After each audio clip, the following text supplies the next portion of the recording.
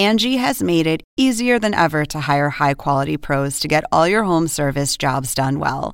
Just bring them your project online or with the Angie app, answer a few questions, and Angie will connect you with local pros who match your specific needs. Or book a service instantly at an upfront price. So join the millions of homeowners who use Angie to care for their homes and get your next home service job done well. Download the free Angie mobile app today or visit Angie.com. That's ANGI.com.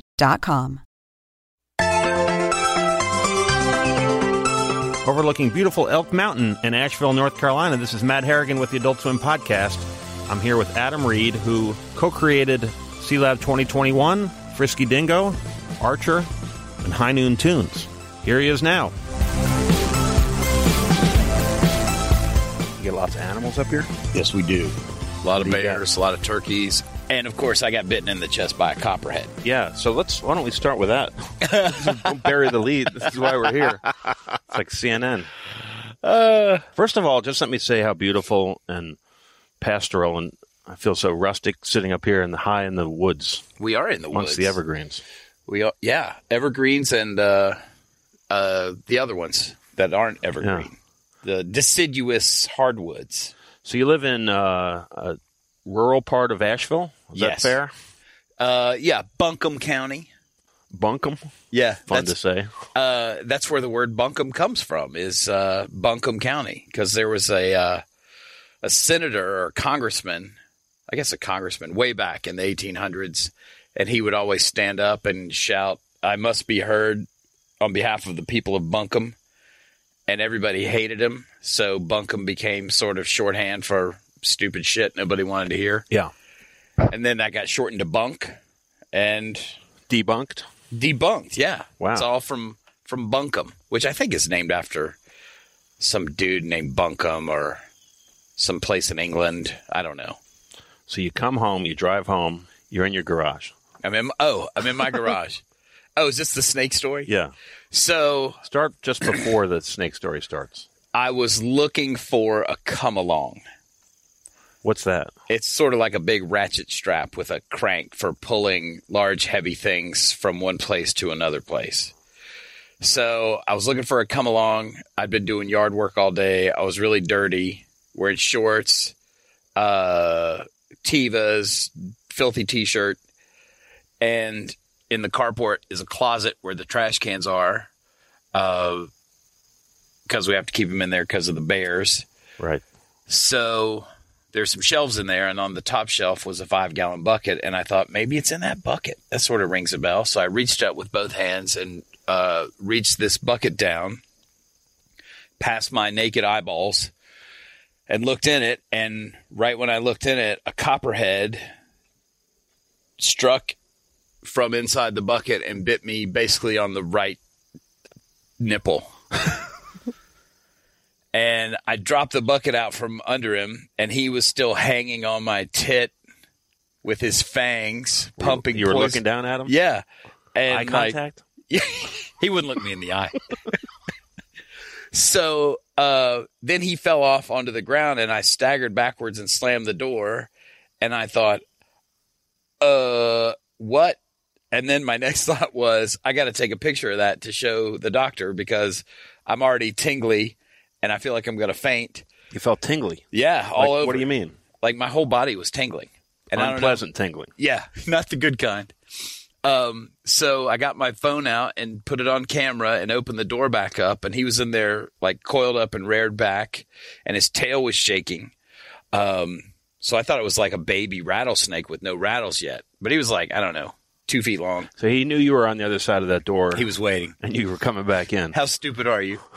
So I bent down to take his picture, and right then my phone rang, which changed it from camera to telephone. And in the second and a half it took me to switch it back to camera, he had slithered behind like the trash cans, and I was like, I don't have time for this. I think I'm dying. Who was it?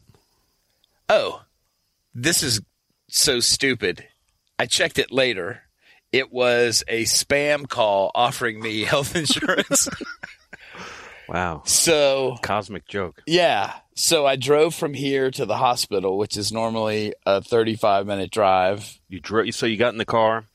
You made the choice to... Filthy. I drove with my hazards on, just honking the horn. I made it in like 14 minutes. I ran every light, every stop sign. Because I felt like I was going to pass out. And then I ran into the hospital and I was like, hey, I just got bitten in the chest by a rattlesnake. And they were like, yeah, sit down. And I was like, I'm dying. I'm not sitting down. And I just made a huge scene and they admitted me. And then it turned out it wasn't a rattlesnake. And the nurse had in a previous career been a veterinary herpetologist. So she was a snake vet. Oh, okay. And she was like, here's all the reasons why it probably wasn't a rattlesnake. Here's some pictures of rattlesnakes and copperheads. And I was like, okay, I take your word for it. So it started to hurt really, really bad. And my tit swelled up like I guess in French it's called a boule. It's like a traditional rustic loaf of bread. It's sort of round and crusty. And my tit was just huge. And I had called my parents. They weren't home. Lee wasn't home. So I texted my niece. Well, I called my niece and she called me back. And I told her, I'm in the hospital, got bitten by a rattlesnake. So she came to see me and I was like, hey, this pain is incredible. It was just stunning how bad it hurt. And I've been hurt in a lot of stupid ways, fairly, broken bones and stuff like that. This was 10 times worse than anything. So they gave me fentanyl, which is amazing. I really like it. Yeah. But I'd only ever heard about it on the news because it kills people just from looking at it. So then my niece was in the ER with me and I was just out of my gourd on fentanyl and she kept saying, can I please video this? And I was like, no, because my right boob is hanging out like I'm afraid it's going to split open. Oh, and man. I was just super high. Anyway, so I was like, I think I need that anti-venom stuff. And 2 separate doctors said, You're telling them that? Yeah. I was like, what's going on? Like, there's a thing, right? There's medicine. They said, yeah, we're pretty conservative with that. Why is that? Well, it's really expensive. And I was like, are you paying for it? Let's, I have insurance. Who do you have? Whoever. And they were like, And I was like, dude, give me the medicine. And they wouldn't. They drew a circle with a magic marker and they were like, if the swelling goes past that, we'll give it to you. And it did. And then they just drew a bigger circle. And I was cussing at the doctors. I called one doctor a motherfucker. Yeah. Because he just mashed the bite with his thumb and it hurt so incredibly. Just the air conditioning vent in the ceiling blowing gently on it felt like acid. And then it was like getting kicked by a mule made out of bees. It was just insane. So you have up to 6 hours to give the medicine. And so right at 6 hours, they were like, ugh, okay. And they gave it to me. Wow. And it instantly started hurting less. I stayed overnight in the hospital and I had OxyContin just all night. Like whenever I wanted. Fentanyl to OxyContin. And so I just ate OxyContin all night and couldn't sleep because it still hurt pretty bad. And then the next day, the nurse who was checking me out was like, so I peeked at your bill. And I was like, yeah, they said that snake medicine was really expensive. She said, honey, just that medicine they gave you was $57,000. But they did, when they were putting all the little sensors on me, one of the nurses goes, hey, not to alarm you, don't freak out, but you're super close to having a heart attack right now. And I was like, what? Glad you told me. And she was like, your blood pressure is like 240 over 140. And I was like, that's not good. So you're going to want to bring that down. Wow. And I was like, how do I do that? Give me some coping mechanisms. Wow, that's nuts. Yeah. $57,000.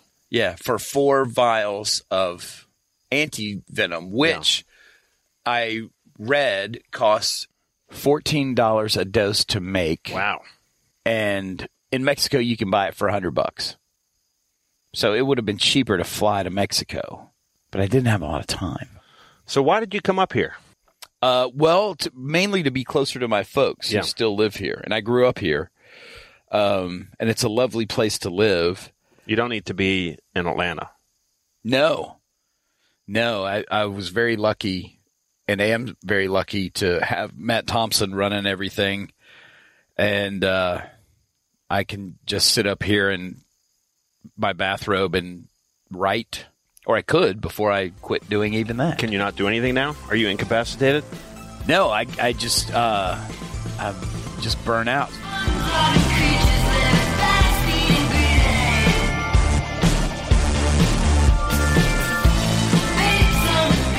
So you've worked almost exclusively in animation for your professional life.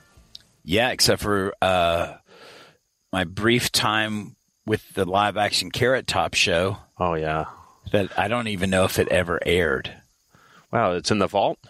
I don't remember it airing necessarily, but that was all right when I quit and then Matt quit the next day. Like, this is like 1996. Yeah.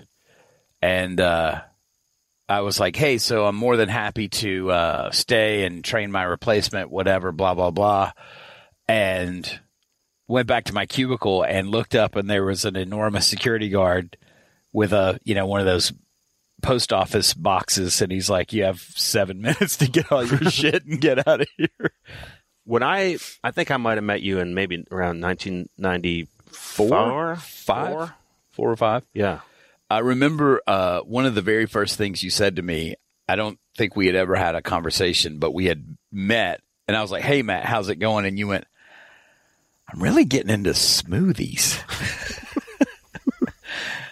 And just walked off. And I didn't know if you really were into smoothies or if you were just kind of fucking with me. No recollection of that whatsoever. Did you start before me or after me? I don't know. I started there, I think, in 94. And I was only there for 2 years, which at the time seemed like, gold watch. Yeah, like that was the record. Yeah. That beat my record for, like, my longest job previously was 22 months at Chili's. Did you notice when you hit 22 months, did you feel like you were at a crossroads at Cartoon Network? Well, yeah. Well, they kept wanting Matt and me to sign contracts. Yeah. But there was no financial incentive. Or we're like, what? So is there a raise? No, it's the same money, but you can't quit. And I was like, no, what's in it for thank me? You. How did you get a job at Cartoon Network? So after college, I went to live in France, and I worked like construction, bartending. So I ran out of money and had to leave. And I could have flown home I went to see some friends in London, and I could fly to America for 99 pounds to either Miami or Atlanta. And my sister lived in Atlanta and worked at Turner Home Entertainment down at CNN Center. And I was like, well, I'll fly to Atlanta and make Anna drive me back home to Asheville. So I had a beard, I had a big backpack, ripped up jeans, like total, it's like 1993, the height of grunge. And, flannel shirt tied around my waist and drunk on the flight because it was free Bailey's the whole way. And I walked in her office, and everybody's wearing suits and ties and dresses. And she was like, okay, let's get you out of the lobby, big guy. And right then her boss walked by and was like, who is this person? It's my brother. And the next words out of his mouth were, do you want a job? What? And I was like, yeah. Well, no, I didn't say yeah. I said doing what? Because I thought he meant like mowing his lawn or whatever, because I'd done all these odd jobs, like I need you to come kill a pig for me.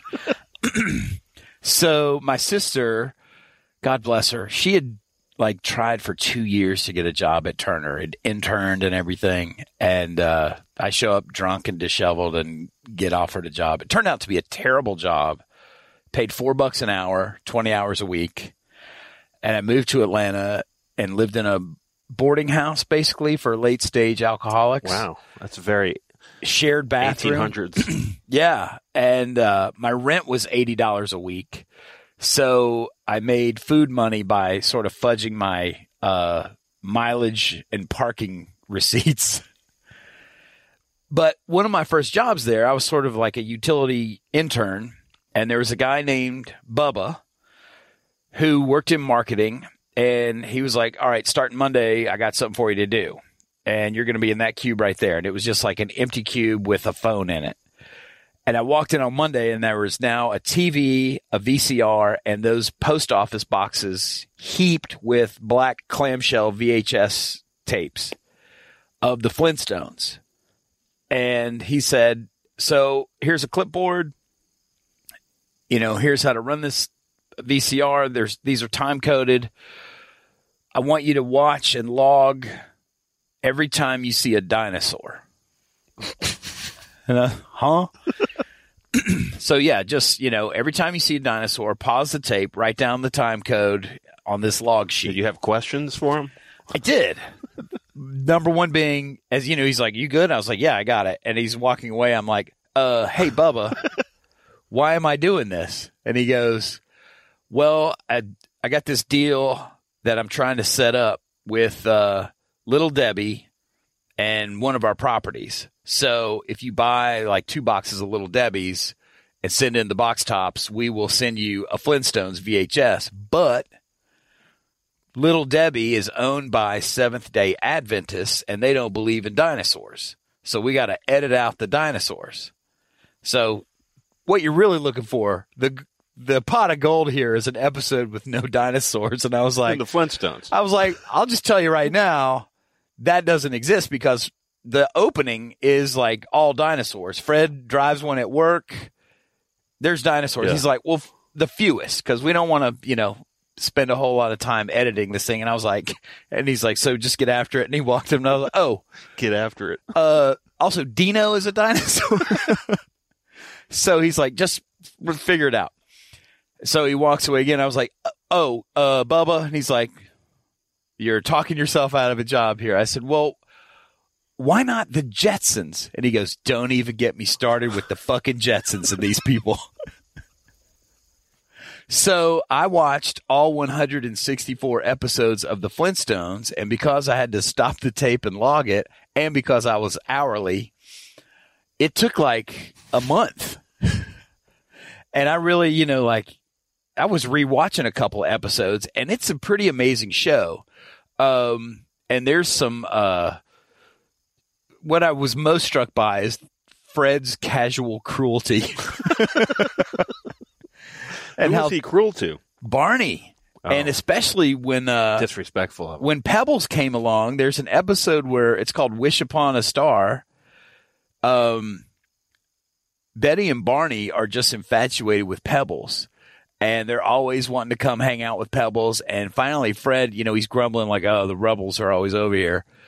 And Wilma's like, don't be a dick. And finally they come over and like Betty's got something for Pebbles. And he's like, he screams at her, like slams open the front door and points outside. And he goes, get out of my house. Go have your own baby. And here's the thing. Betty can't have fucking babies. So she just bawls. Was she infertile? Yeah. Yeah. Was that in the show? And so she and Barney, like she's just sobbing her guts out. And she and Barney see a falling star and make a wish. And in the morning, Bam Bam is on their porch. He's a foundling. Oh, no shit. Yeah. So I had an encyclopedic knowledge, and clearly still do, of the Flintstones. Yeah, wow. And then somebody, Turner Home Entertainment made a new animation Flintstones home video called Wacky Inventions. And because I knew all about the Flintstones, I started working with a guy named Rick Dasher, who's still at Turner in the promo shop, I think. And we worked together and made this home video and like recorded the actual Flintstone voice people and got the original music from like the Hanna-Barbera warehouse, like the old 2-inch Ampex masters of these jazz musicians. And they were amazing. Like these were guys that were out playing in the clubs in LA at night, and then in the morning, and you could hear them hacking up reefer smoke. And there's all this great studio chatter, and then it'd be like, all right, Fred's driving in his car in 3, 2, and then like just jazzing it. Jam. So it was really a cool experience. And from that, to answer your question from 20 minutes ago, that's how I got the job at Cartoon Network because, well, it's the internal job posting thing, but also I had suddenly a solid background in Hanna-Barbera animation. Wow. A full month of intensive Flintstones. Immersion Flintstoning. You like that cartoon? Yeah. Yeah. They got sued. Hanna-Barbera got sued by Jackie Gleason, and Jackie Gleason won because it's the Honeymooners. Just for ripping off his character or the whole show? The whole show. I think they might have settled out of court, but they won? Jackie Gleason won. Jackie Gleason won. Yeah. Oh, shit. So basically, my sister got me a job in television. How did you meet Matt? I met Matt like day one at Cartoon Network. I walked in. I was a PA, and I was like setting up my cube, putting my red stapler out and everything. And Matt walked up. He was like, "Hey, get your shit. We're getting out of here. Going to a bar." Fuck all that. You don't have to do that. Let's go. I was like, this is great. And he was a AP. Yeah. So that was like one step above. And so we went to lunch, I think at Taco Mac, and drank beer. And he told me, like, here's who knows what they're doing. Here's who certainly doesn't know what they're doing. Here's how to get around this. Don't ever do what this person tells you, but you have to do what this person tells you. And then that was also right about the time Stephen Croncoda had only been there like a couple of months. And he offered me the job in his office. And I said, this sounds like an amazing opportunity. I need to think about it. And left. Like, thank you so much. Because, I was like, do I want to go live in France again? Or, what do I want to do? Do I want to follow the Grateful Dead around? People do that. Yeah. I found out later, like, he almost rescinded the job offer because nobody had ever said, I need to think about it. Everybody was, dying to work there. So he almost said, fuck you? Yeah. You're uninvited. What? But luckily he didn't. Because he was hands down the best boss I've ever had. Wow. He was amazing. Still is amazing. Anyway, so soon after, I hadn't been there long, a couple of months. And Matt had to pitch interstitials for the 10 a.m. to 2 p.m. block where the audience was from 2 to 5 years old. And it was like on a Friday at the staff meeting at 10 in the morning. And Matt got there at like 9:59. And I was like, what's your big pitch? And he was like, oh my God, that's today. And I was like, yeah, dude, it's in 1 minute. And he's like, okay, I got something. So he went in there, and Steven was like, all right, everybody turn your attention to Matt, who's going to wow us. And Matt goes, hey, this is my talking hand, the cowboy, Hoss. And over there's my sidekick, Little Joe, and points to me. And I was like, yep, howdy, folks. And that became Hoss and Little Joe. And we did that for like a year and a half. Wow. So that was also live action. So my two live action things were Carrot Top, talking hand puppets. High Noon Tunes. High Noon Tunes. Hoss and Little Joe. Hoss and Little Joe. Do you think he made that up on the spot? Yes, he absolutely did. He did. And then after, in year 2, we convinced Steven to let us go to Europe and film Hoss and Little Joe at touristic sites all over England and the continent. Which we could have to further the franchise, or yeah, it was like a working vacation. We're like, we'll take our vacation for 3 weeks, and you'll subsidize it, and we'll film a bunch of High Noon Tunes, in front of the Eiffel Tower and everything. 3 weeks. Yeah, it was great. How did you talk him into that? He loved us.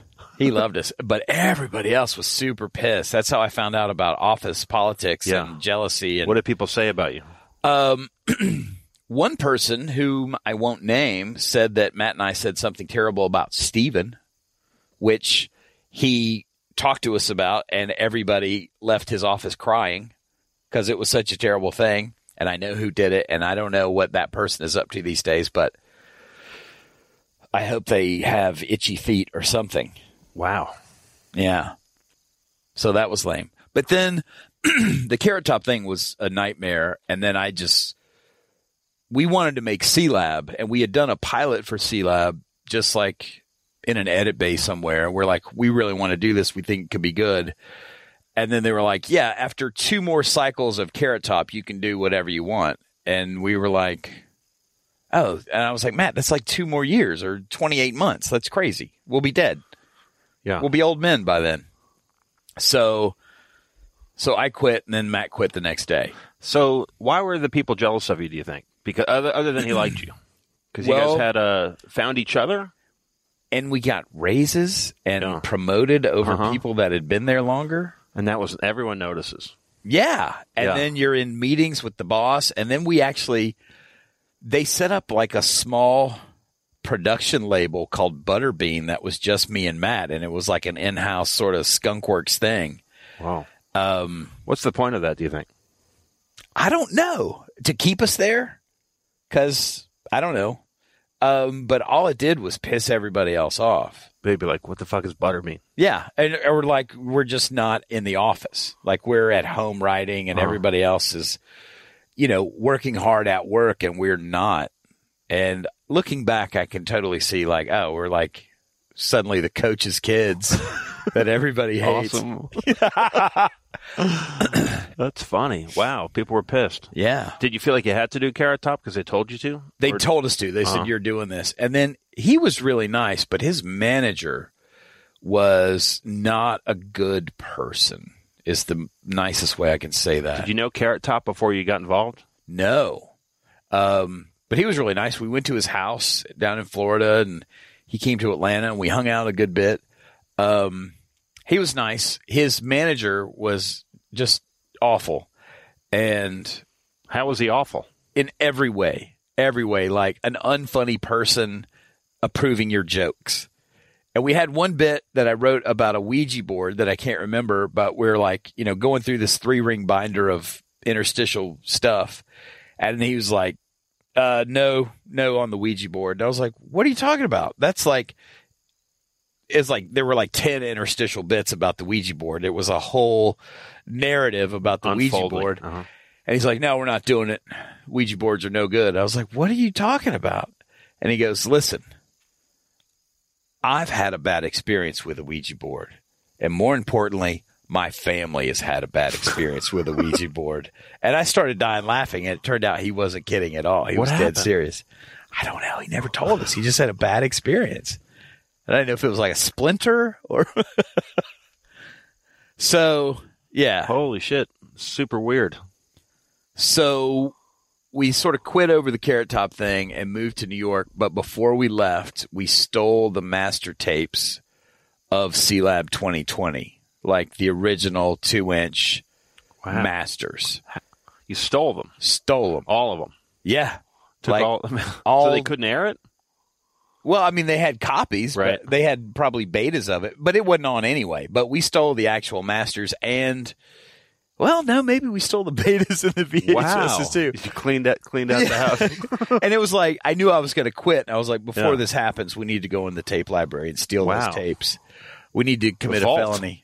And so you stole a show. Yeah, a whole TV show. You stole a TV show from Cartoon Network. And then we moved to New York, and Matt got us all these jobs. Like, we worked on a talk show for a while, a daytime talk show. And then we were doing all this freelance work for like Showtime and places like that. And we were doing great. And Showtime was like this cash cow, and we were making more money than we ever thought possible and pissing people off. Turns out. But then the boss there, Matt, went on a shoot with her to Vancouver, and they rented a snowmobile, and Matt has never told me exactly what happened that led up to her breaking both of her femurs on the snowmobile. And Matt, still, it's been 20 years, and Matt won't tell me what happened.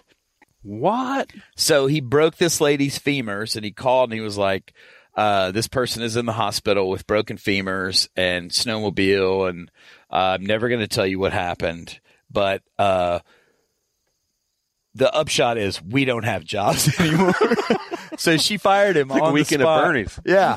She fired him on the spot, but wouldn't let him leave Vancouver. From the hospital bed? He had to stay by her side for like 10 days and then bring her home. She was in a fucking wheelchair because both of her femurs were shattered for, months. So he had to, bring her home. But instantly we had no work. But we had this big loft apartment and it was also an office. So we had our edit stuff. So we edited together another shorter, like a 7-minute pilot for C-Lab. Yeah. And sent it to Lazo unsolicited. And so from the tapes that you took. Well, no, we just sent him a VHS. I mean, oh yeah, you cut it together from the tapes that you took. From the Stolen Masters. And then we didn't hear back, and I was getting ready to go to Europe and possibly just move to Europe. And I was literally walking out the door with the suitcase, and the phone's ringing, and I'm like, this is before cell phones, really. And then I'm like, you're walking out the door. Yeah, to go to Europe and maybe move there. And it's Lazo. And I'm like, hey, what's up? He's like, hey, man, we love C-Lab. We want to put it on. We're doing this thing called Adult Swim. Let's do it. Make a TV show. And I was like, great. I'm going to Europe. I'll be back in 3 weeks. Great. Call me. And then that was that. How long was the phone call? Less than a minute. So when you hung up, did you put your bag down?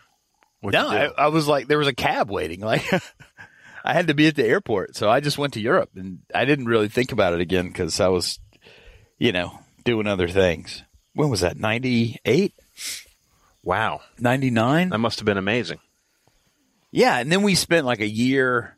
The first contract we got from Cartoon Network, the first page basically said, you have used an unauthorized Turner property, and unless you sign this contract, we're going to sue you. And I was like, that doesn't seem great.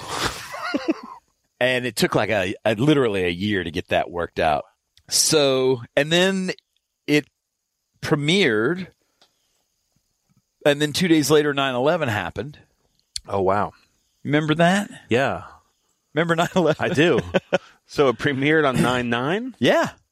It was like Sunday night, or maybe it was the next week. Maybe it was 9/2. Yeah, maybe that's it. Maybe it was September 2nd, but it was national events. Yeah. Push it to the back burner. Yeah. So that was weird.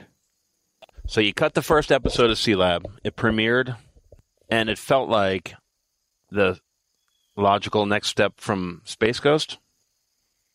Yeah, I mean, like it basically, I think owed, if not everything, at least a whole bunch to Space Ghost and the idea of repurposing that old kick-ass animation. Did you like C-Lab the way that you liked the Flintstones? The original? The original 2020. Unwatchable. Have you ever seen it? I've seen some of it. Ooh.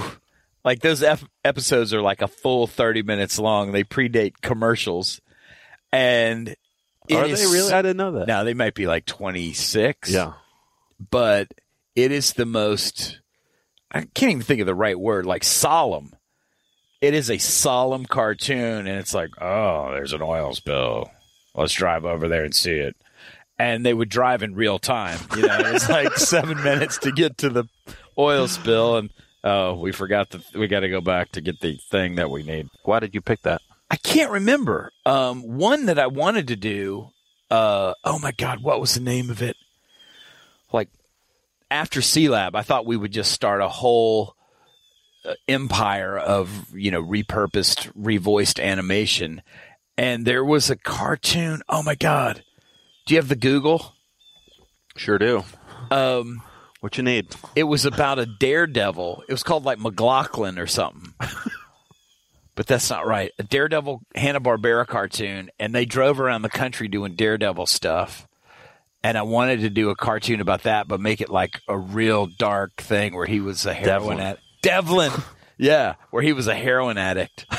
And they were just like living out of this, van, driving around, and he'd, have a straightener and go ride his motorcycle.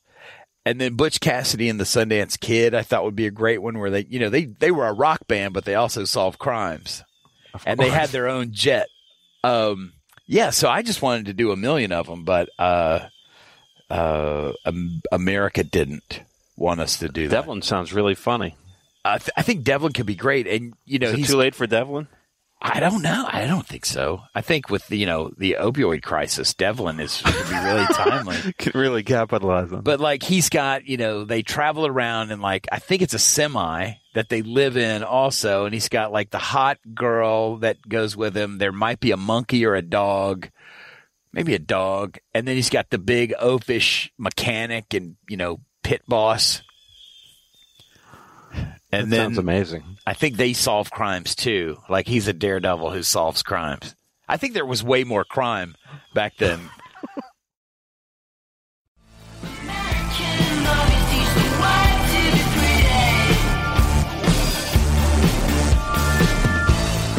And we found out it was canceled. We were in a marketing meeting looking at the artwork for the season 4 DVD, and I forget what the deal was, but the marketing lady was like, yeah, and since this is the last one, this will be a nice bookend. And we're like, huh?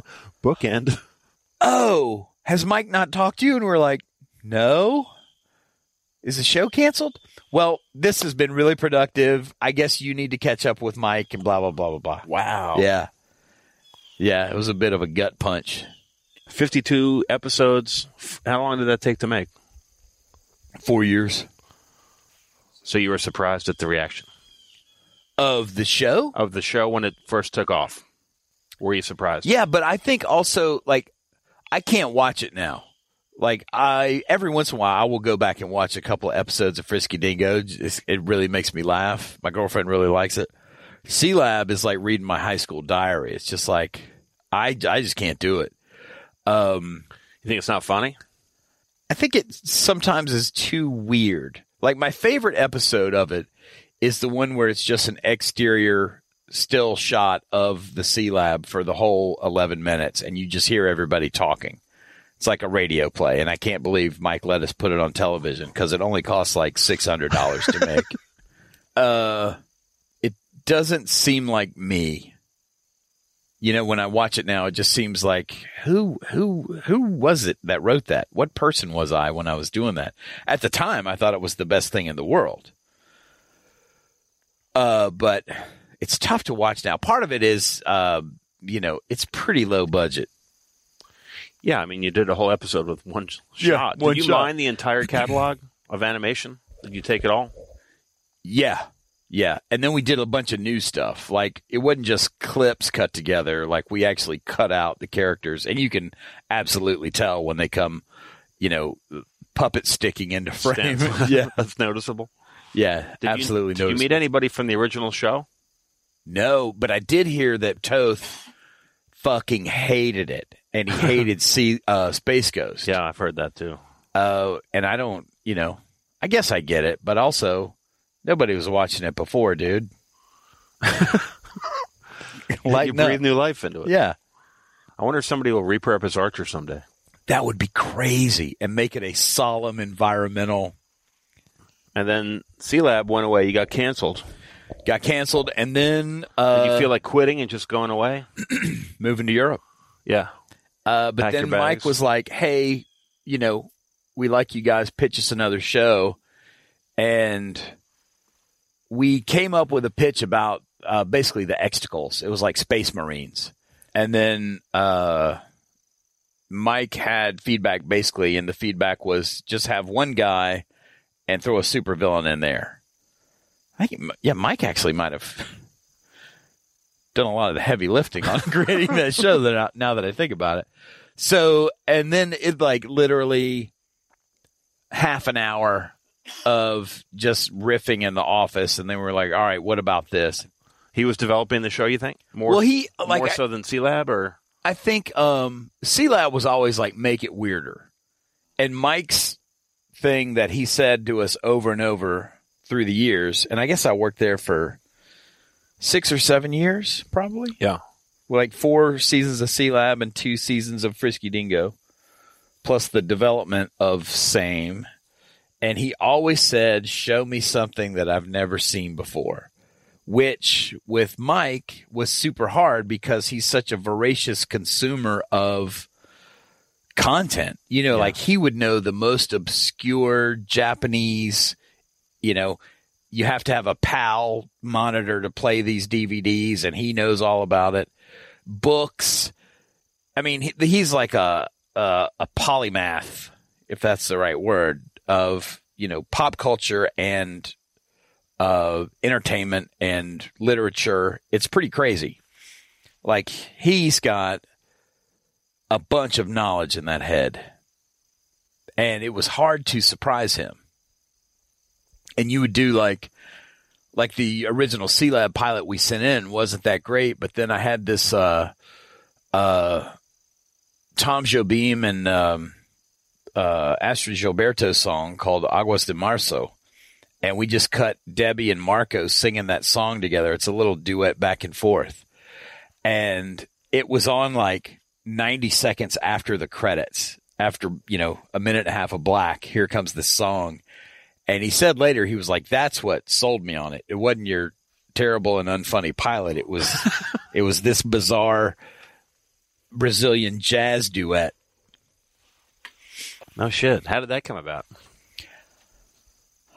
I sort of bullied Matt into putting it on there. And it was going to be the credits. And Matt was like, this is ridiculous and stupid and horrible.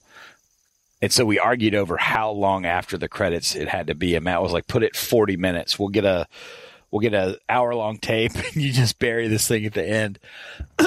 And I wanted it to go, like right then. So we settled on a minute and a half. Yeah, and then I think just forgot to turn the TV off. And then it just came on. And then we used, because it was a pilot, we could use all this free music. Well, not free music, real music.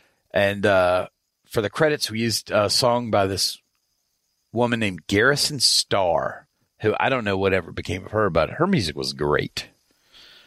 And the theme song was by a band that I knew in college called Queen Sarah Saturday. And we just used one of their songs for my final episode of Archer. The montage at the end of the season, like the last one that I wrote, was one of their songs. So that was a nice bookend. So the last things you did for the network, Frisky Dingo, Extacles. Yeah, Matt did the Extacles. I was already going. You weren't involved? No, I went and walked across Spain. Yeah, you did a lot of walking. Yeah, I like to walk. So after Frisky Dingo, you went to Spain? Yes. And always flying off to Europe. It's where I go run away and sulk, lick my wounds. Is that what it feels like? Do you feel like you're getting out of town? Yeah. And, pretending that whatever heartbreak or heartache or canceled TV show didn't happen. Was it heartbreaking for C-Lab to go away and then Frisky Dingo? No. But Mike took Matt and me to lunch after the second season of Frisky Dingo. And he was like, so, hey, we were waiting to see if we were going to get renewed. And at the time, I think there were maybe 6 guys working in a house in East Atlanta. But 6 people with health insurance and some with mortgages, and we didn't know, which is very unsettling. Yeah. So Mike said, listen, we don't know if we're going to renew the show or not. We're going to wait and see. I think maybe the criterion was what the DVD sales are going to be. But he's like, we're going to wait and see, and we're not going to know for like 6 months. And I didn't talk to Matt about this beforehand, but I just blurted out, hey, let's don't do that and just not do this show anymore. How about that? And he was like, okay. And that was that. That was that. Because, I always got the sense that that Mike wasn't crazy about Frisky Dingo. Like, I don't know if he put it on because C-Lab had done well, but I just never felt that he liked it. You feel like he tolerated it? Yes, that's a good verb. Tolerated it. What was the difference between that and C-Lab in your experiences with him? A lot of C-Lab. I don't know. We were not constantly, but often.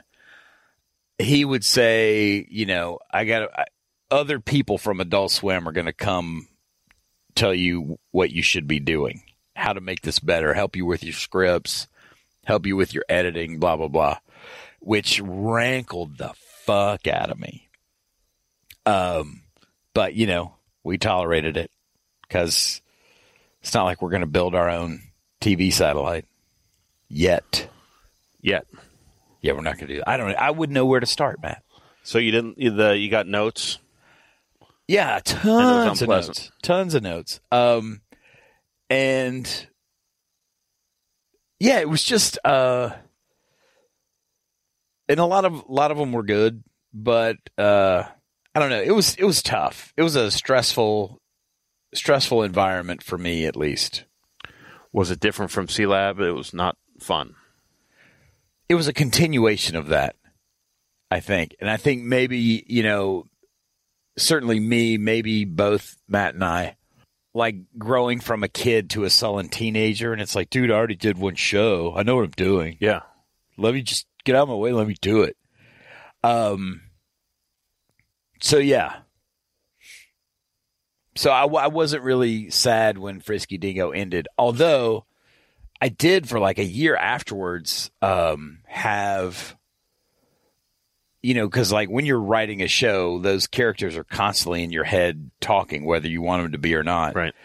And for about a year, I had Killface and Xander Cruz, scenes would sort of write themselves in my head, but there was no reason to write them down. Were C-Lab characters coming back? No. Why do you think that got canceled? I don't know. I guess people quit watching. But I remember I showed my parents the C-Lab pilot. Or the first episode. And turned to them and said, "What do you think?" And they were both silent. And then my mom looked at me and said, "We just want you to be happy." So you're instantly unhappy. Yeah. And they, not huge fans of Archer. No. My dad, without my knowledge, bought the Archer book that I wrote, which is crazy dirty. Did you not tell him it existed? I was like, yeah, I wrote a book, whatever. Not a big deal.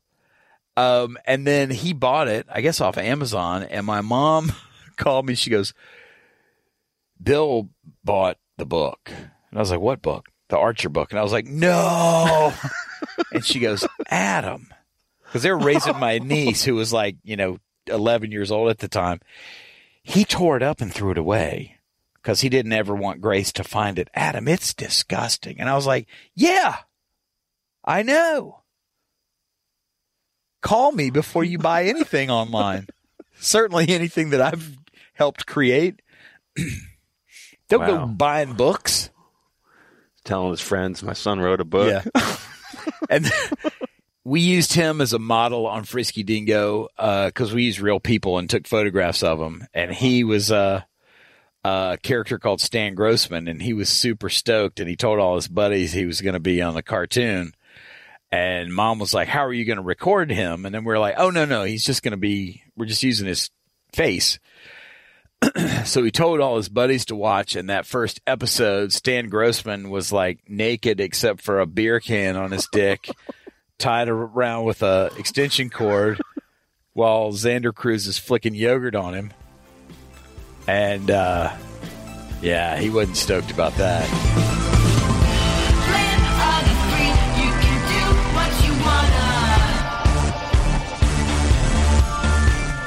So you walked this Spanish Camino road? What was it?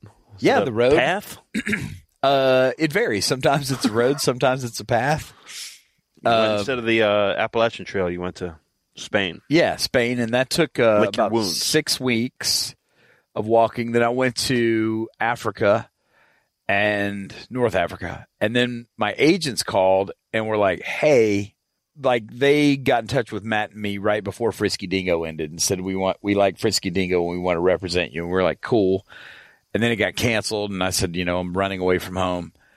And I'd been gone a couple of months, and they called and said, "So listen, this whole client agent thing really exists only for you to sell TV shows and make us money, which you're not doing in Africa. So I had come up with a couple of ideas on the walk, none of which they liked. Do you remember them? Yeah, one was a kid's book. Another one was set in the 1700s about two highwaymen, which I later did a pilot for FX4 that they hated. And that was it. And so I gave them those two things, and they were like, okay, A, we're not book agents, we're TV agents, and B, nobody wants a cartoon about 1700s British Dukes of Hazzard. What else you got? And I was like, oh, those are the only two things. You don't have anything else. And I was like, no, nothing. Come on. And I was like, all right, what if Xander Cruz was James Bond? That's it? What you said right there? Yeah. And they were like, great, we can sell that. Get your shit together and come home and write a pitch document, and we'll go pitch it. Wow. And then I was like, ooh. And then I had a Ford Taurus that I sold for $900. And I used that $900 to pay Neil Holman and maybe one other person, a couple of the 70-30 guys, to do a sheet of artwork for Archer, which was going to be called Duchess. And it was the same style as now, only they used real actors. Like Archer had Clive Owen's head, and I think Lana was Kim Kardashian. Anne Bancroft was Mallory, but they did it in the Archer style. And next to a 69 Plymouth GTX. The James Bond car. Yeah, and it said Duchess on it, big letters. And then not too far down the road, like FX bought it. A couple of networks bought it. But FX, my agents were like, this is a good channel. And they don't make a million pilots. They make a few pilots, and they're going to stick with this. Which turned out to be great because it did terribly. It was awful. It was up against Jersey Shore. Oh, yeah. And just got Great show. Murdered every week. Did you pitch it in the room to FX? Yeah. And you pitched it? Yeah. Matt? No, just me.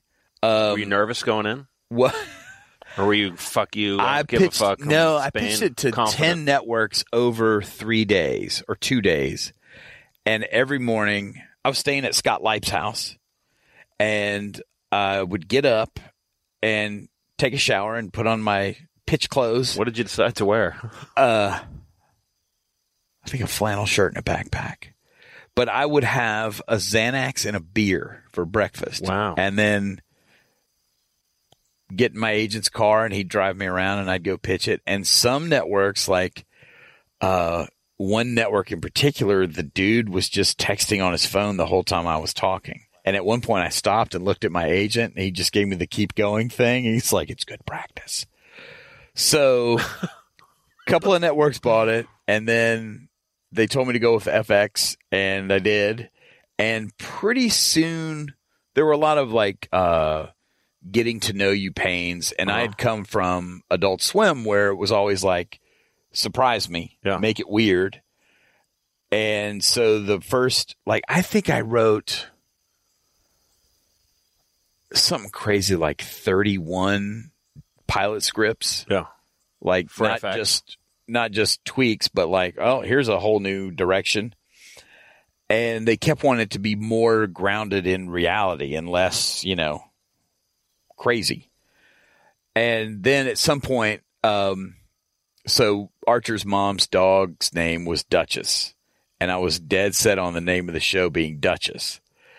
And John Landgraf called, and he was like, so, hey, I know you're really set on this show being called Duchess. And I was like, yeah, it's non-negotiable. And he's like, well, you say that. It's not going to be called Duchess. And I was like, okay.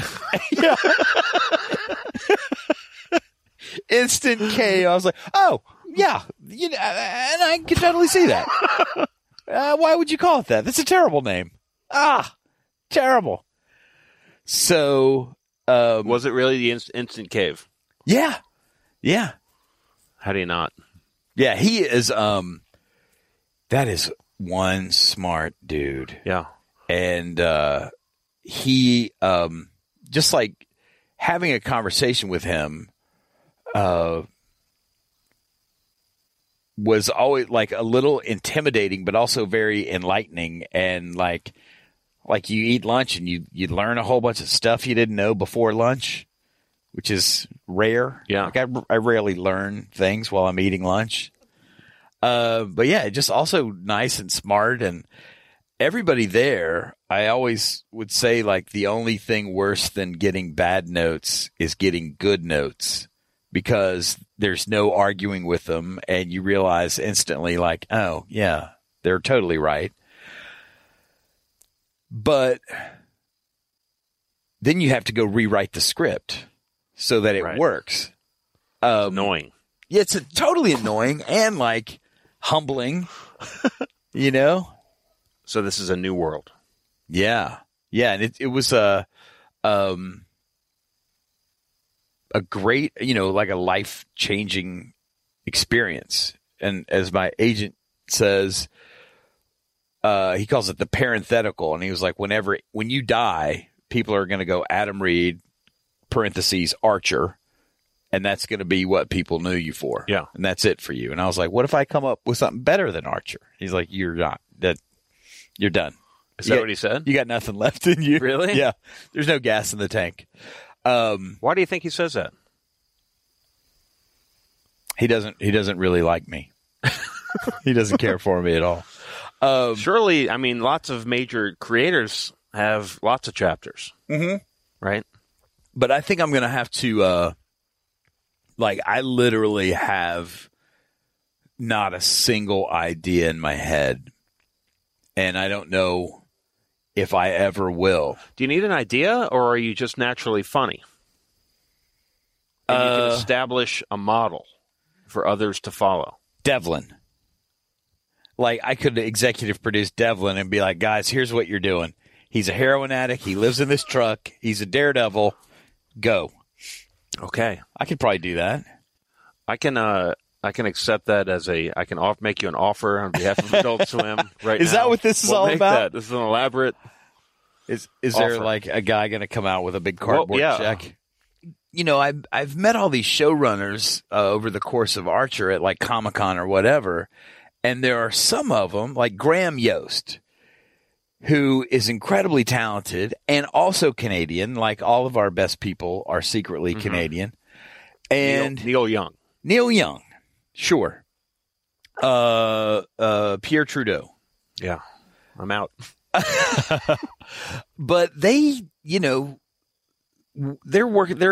EPing like literally a dozen shows and writing episodes for a dozen shows. And I'm like, how could you possibly have the bandwidth for that? Like, all I could do was write Archer to the profound neglect of everything else.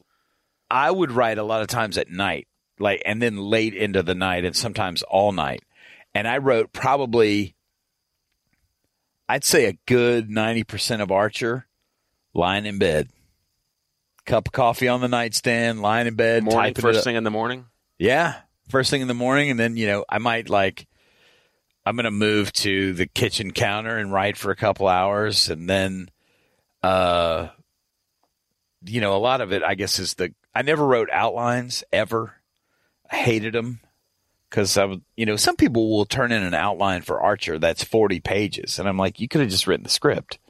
This doesn't do anybody any good. Yeah. Just start writing this script. So I never did outlines. I rarely, after the first season, would pitch episodes ideas. I would just start, writing the episode, and often wouldn't know how it was going to end. Or if I did know how it was going to end, I wouldn't know how we were going to get there. But then, I would, Casey Willis started, probably in season 2. And then as he moved up to EP, he's reading the scripts, and he would go, so, hey, you got this character coming back in Act 3, and, Archer kills it. And I'm like, yeah. It's the big climactic thing. And he's like, Archer killed that guy in Act 1. Oh, shit. Okay. All right. Well, all right. Here's what we do. He's got a twin brother.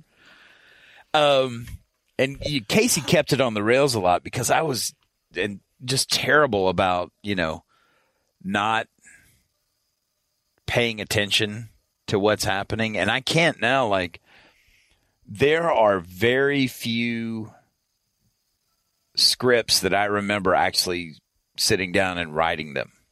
Like, watch them back? I also rarely watched them. But, when people will ask me, like, what about this episode? And I'm like, because I wrote 100 of them. Wow. How many hours is that? Good Lord. It's 2,000 minutes. I did the math one time, and it's something like between 15 and 17 movies. Wow. So, there's some that I really liked, but then there are some that I don't remember at all. But then there are certain lines that I love because of the actor's read of that line. Like, the line itself wasn't necessarily great, but, Jessica Walter smashing it, or Amber Nash, or whoever, or John Benjamin, any of them. They would elevate the lines sometimes. Absolutely. When did you know that Archer was the biggest hit that you've had? Well, the first season, like, we did, I think they bought 6 episodes, and then they asked for another 4 more, but the ratings just kept going down. And then I think the Winter Olympics happened.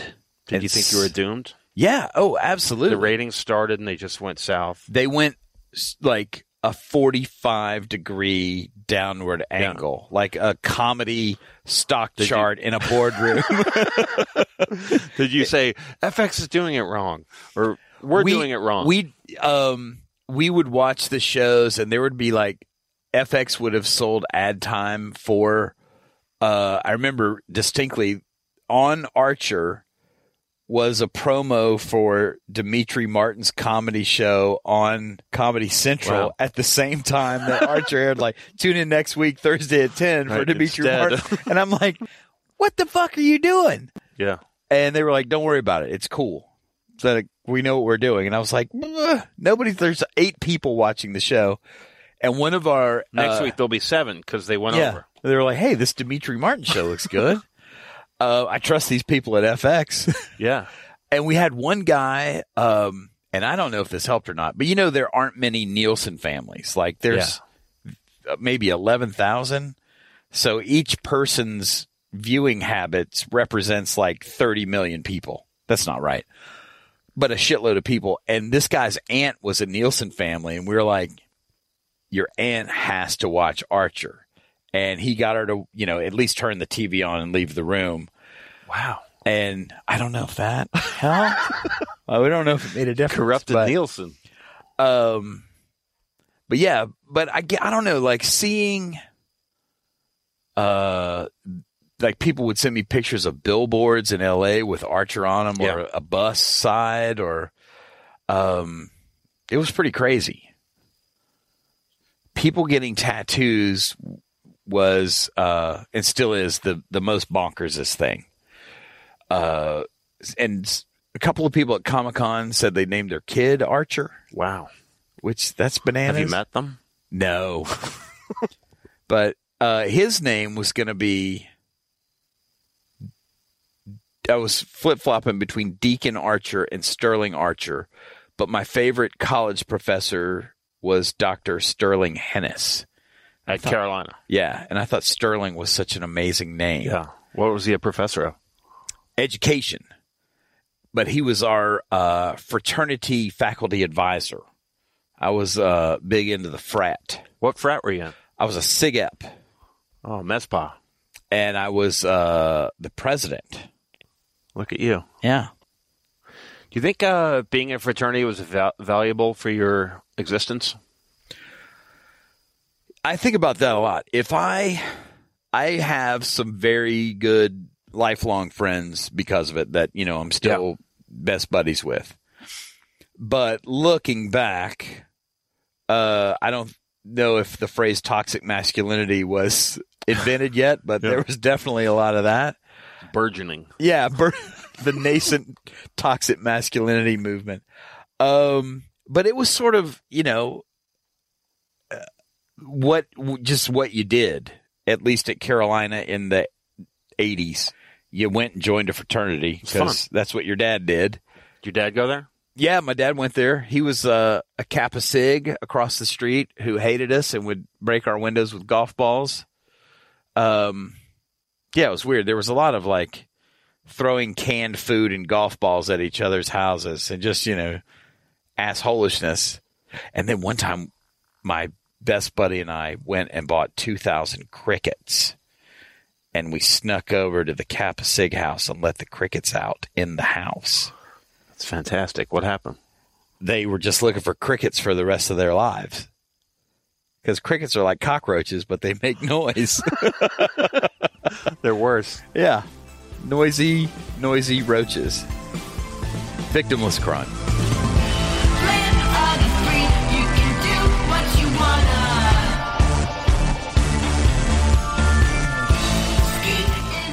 Are you done now? I think I'm done writing TV because there's so much more that I want to do, and I have a longtime partner who I'm crazy about, and the 10 years of Archer, she was a bit of a cartoon widow, so I'm looking forward to spending more time with her and with friends and just not working. I hate that your agent said that's that. I think he was kidding. I hope he was kidding. But I would be okay if he wasn't kidding. And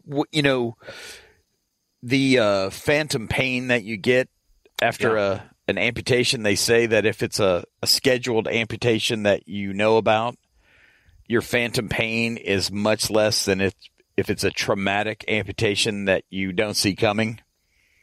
And I don't have Archer characters talking in my head now.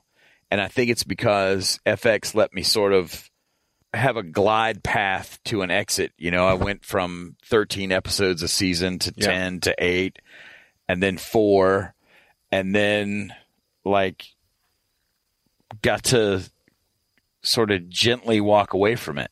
The people that you've turned it over to are trustworthy. Better than me in every way. Wow. You've trained them. Yeah. They've been there for a long time. They've always been doing it. Everybody there, it's a really talented shop at Floyd County, and Matt Thompson's great. Casey Willis is great. All the, everybody that worked on C-Lab and Frisky Dingo now works on Archer. We've all been working on TV shows for some of them 20 years. Yeah. And I realized at some point, although I'm a control freak, I knew that, but I realized at some point that I was not helping the process. I was slowing everything down, coming in late in the game, oh, that sweater shouldn't be orange. It ought to be aquamarine. And it's well, now we have to change the sweater in every shot. It has to be done. It has to be done. There's no way around it. And so when I sort of, I think the show gets made more quickly and more efficiently when I'm not bugging people. But you can go bug them if you want to. If I wanted to, sure. Sure, but Matt absolutely dreads, hey, I'm going to come by the office. Don't come by the office. There's no, what? I'll meet you. I'll take you to lunch. I'll take you somewhere nice. But don't, no, don't go. No, we don't need you here. So looking back at your career, give some advice to somebody who's trying to be you. Oh, man, I did this. My niece's boyfriend wanted to make cartoons and took a lot of people contacting you. I do. That has been sort of the downside of Archer is people coming out of the woodwork with an amazing TV show idea. Yeah. And it's can you get me in a room? And it's I can get you in a room. You're probably in a room now. Exactly. Ta-da! But he was like, give me some advice. And I said, well, I went to live in France and I came home and was given a job I didn't deserve because of my sister. And then I fell ass backwards into this other thing. And then with no real forethought or plan, I fell into this other thing and Archer. But there's a core approach, right?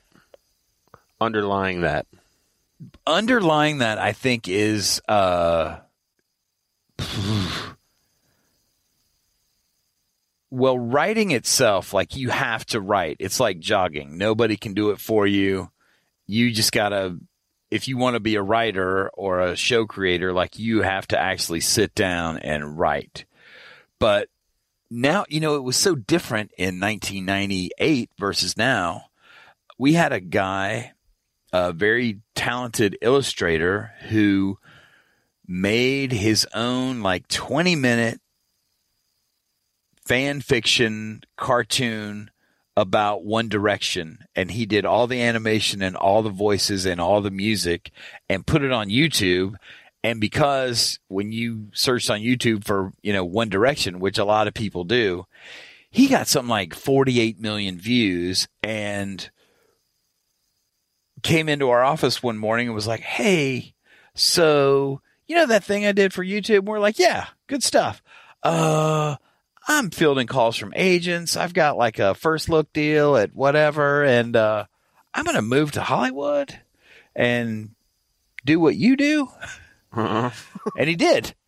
So I think that creating your own content and putting it on YouTube or, and whatever the other social media things are, I think if it's good, somebody's going to find it. But I also think it's such a crapshoot, TV, music. My partner worked in the music business forever, and whenever we hear a song on the radio, I'm like, Castle or Trailer?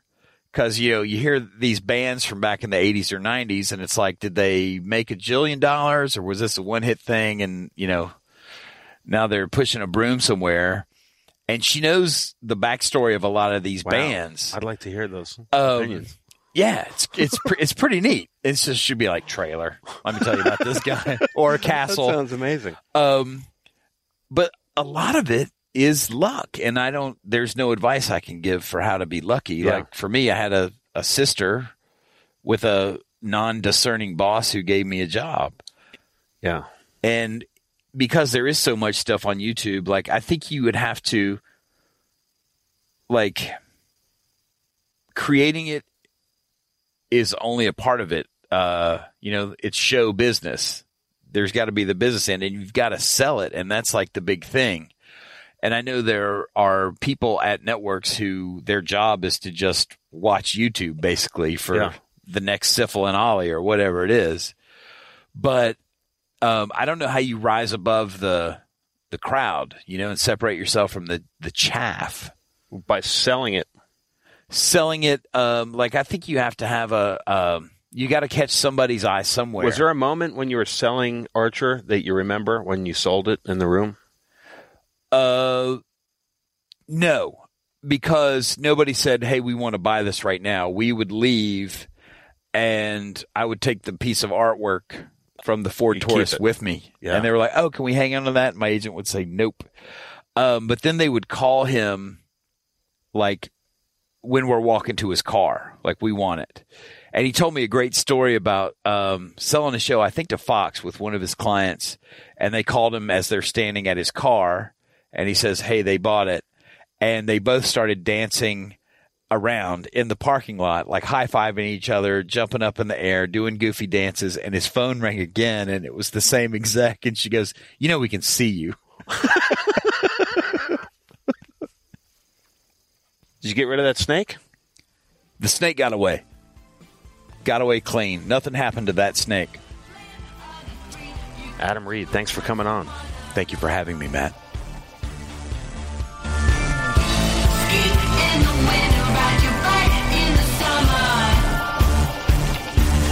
Music from today's podcast is a song called Living in America by Dom. from his album, Sun-Bronze Greek Gods. Be sure to visit adultswim.com/podcast for links to some of the things Adam and I were just talking about. As always, we'd love to hear from you, adultswimpodcast@gmail.com. Thanks to Christina Loringer for editing this, and Dave Bonowitz for his help on it. And thank you for listening.